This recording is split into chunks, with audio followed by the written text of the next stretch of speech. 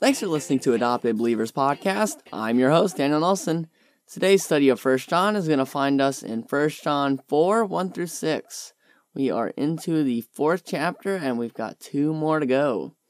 So today we are going to be looking at the centrality of Christology. Now, don't worry, this episode is not as complicated as the title makes it out to be, so bear with me. So 1 John 4, 1 through 6 reads, "Beloved, do not believe every spirit, but test the spirits, to see whether they are from God. For many false prophets have gone out into the world. By this you know the Spirit of God. Every spirit that confesses that Jesus Christ has come in the flesh is from God, and every spirit that does not confess Jesus is not from God. This is the spirit of the Antichrist, which you heard was coming, and now is in the world already. Little children, you are from God and have overcome them, for he who is in you is greater than he who is in the world. They are from the world, therefore they speak from the world, and the world listens to them. We are from God. Whoever knows God listens to us. Whoever is not from God does not listen to us. By this we know the spirit of truth and the spirit of error." So today we're going to look at testing false teachers and true faith, in spirit and in truth. So, a few passages that go along with testing false teachers is 1 Thessalonians 5:21 and Revelation 2:2. So, the 1 Thessalonian passage reads, "But test everything, hold fast what is good." So there Paul shows us the importance of finding out what is good. We are to test everything, and that's hard. That takes a lot of work and diligence. However, we are to do that, unless we be deceived. And we are to hold fast to what is good. And so we can find out what's good by opening God's Word. And that is what we are to hold fast to. We are to hold fast to God's Word. It is simple, and yet it is also hard because God's Word is big. There's a lot in there. However, we are to hold fast to that, cling to that. And Revelation 2:2 read, this is Jesus talking to the church at Ephesus, and he says, "I know your works, your toil and your patient endurance, and how you cannot bear with those who are evil, but have tested those who call themselves apostles and are not, and found them to be false." So there Jesus is commending the church at Ephesus for not going along with the false teachers. They're testing what they say and seeing that they're not true. Now, the church at Ephesus wasn't perfect. The Ephesians had their flaws. However, they got that right.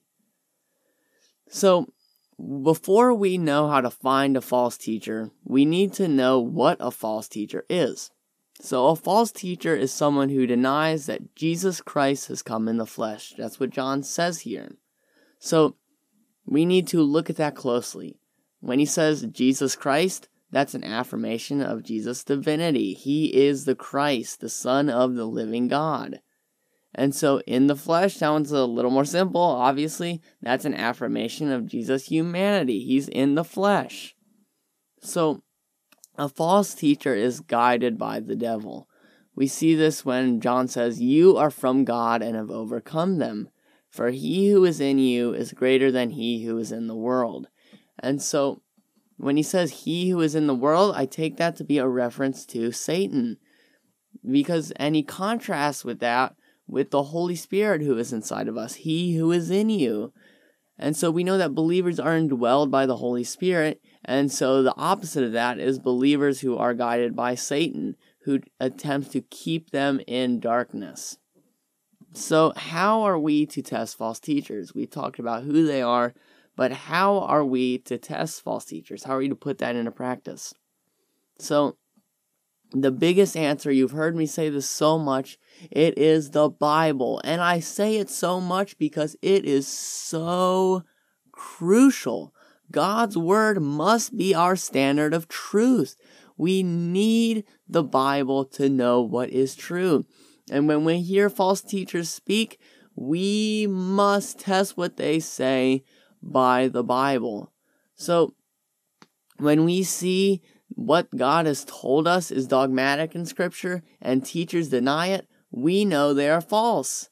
Now, we are not to just go around calling people false teachers because we don't agree with their theology. Because every teacher, in one way or another, has theology that's not true. I mean, I know my theology isn't perfect, and I know that no theological teacher is perfect, aside from Jesus, obviously. And like we're going back to, God's Word, that is our source of truth. However, theological teachers are not the Bible. However, they seek to teach from the Bible. And so we must hold them accountable to the Bible. And when the Bible says that something is dogmatic, that it's essential, like John does here, by stressing the importance of Jesus' divinity and humanity, then we know that they're a false teacher when they don't hold to those truths. And so we must also not blow out of proportion doctrines that we believe are true, as we'll see in a later episode. So next we're going to look at true faith in spirit and in truth. So we're going to see the importance of theology, and we're going to see the importance of spirit. So I really like the phrase in spirit and in truth. I don't know where else in the Bible, but it talks about worshiping God in spirit and in truth. And so I just really love that phrase because it shows the importance of our emotions, our spirit, and truth, and how they are inseparable. So a good analogy for this is a foundation as truth and a house as spirit. Without the foundation of truth, the spirit, the house, our emotions, they're unstable and they fall over. Any storm can just blow them right over because they don't have a foundation. However, if we just have a foundation, then that's pretty useless. I mean, there you go. Congratulations. You have a concrete slab. But that's not going to do you a whole lot. So both are important. So first, the importance of theology. Without knowing who Christ is, we worship an idol. And that's just the hard truth about it. If you don't worship the God-man, Jesus Christ, you're worshiping an idol.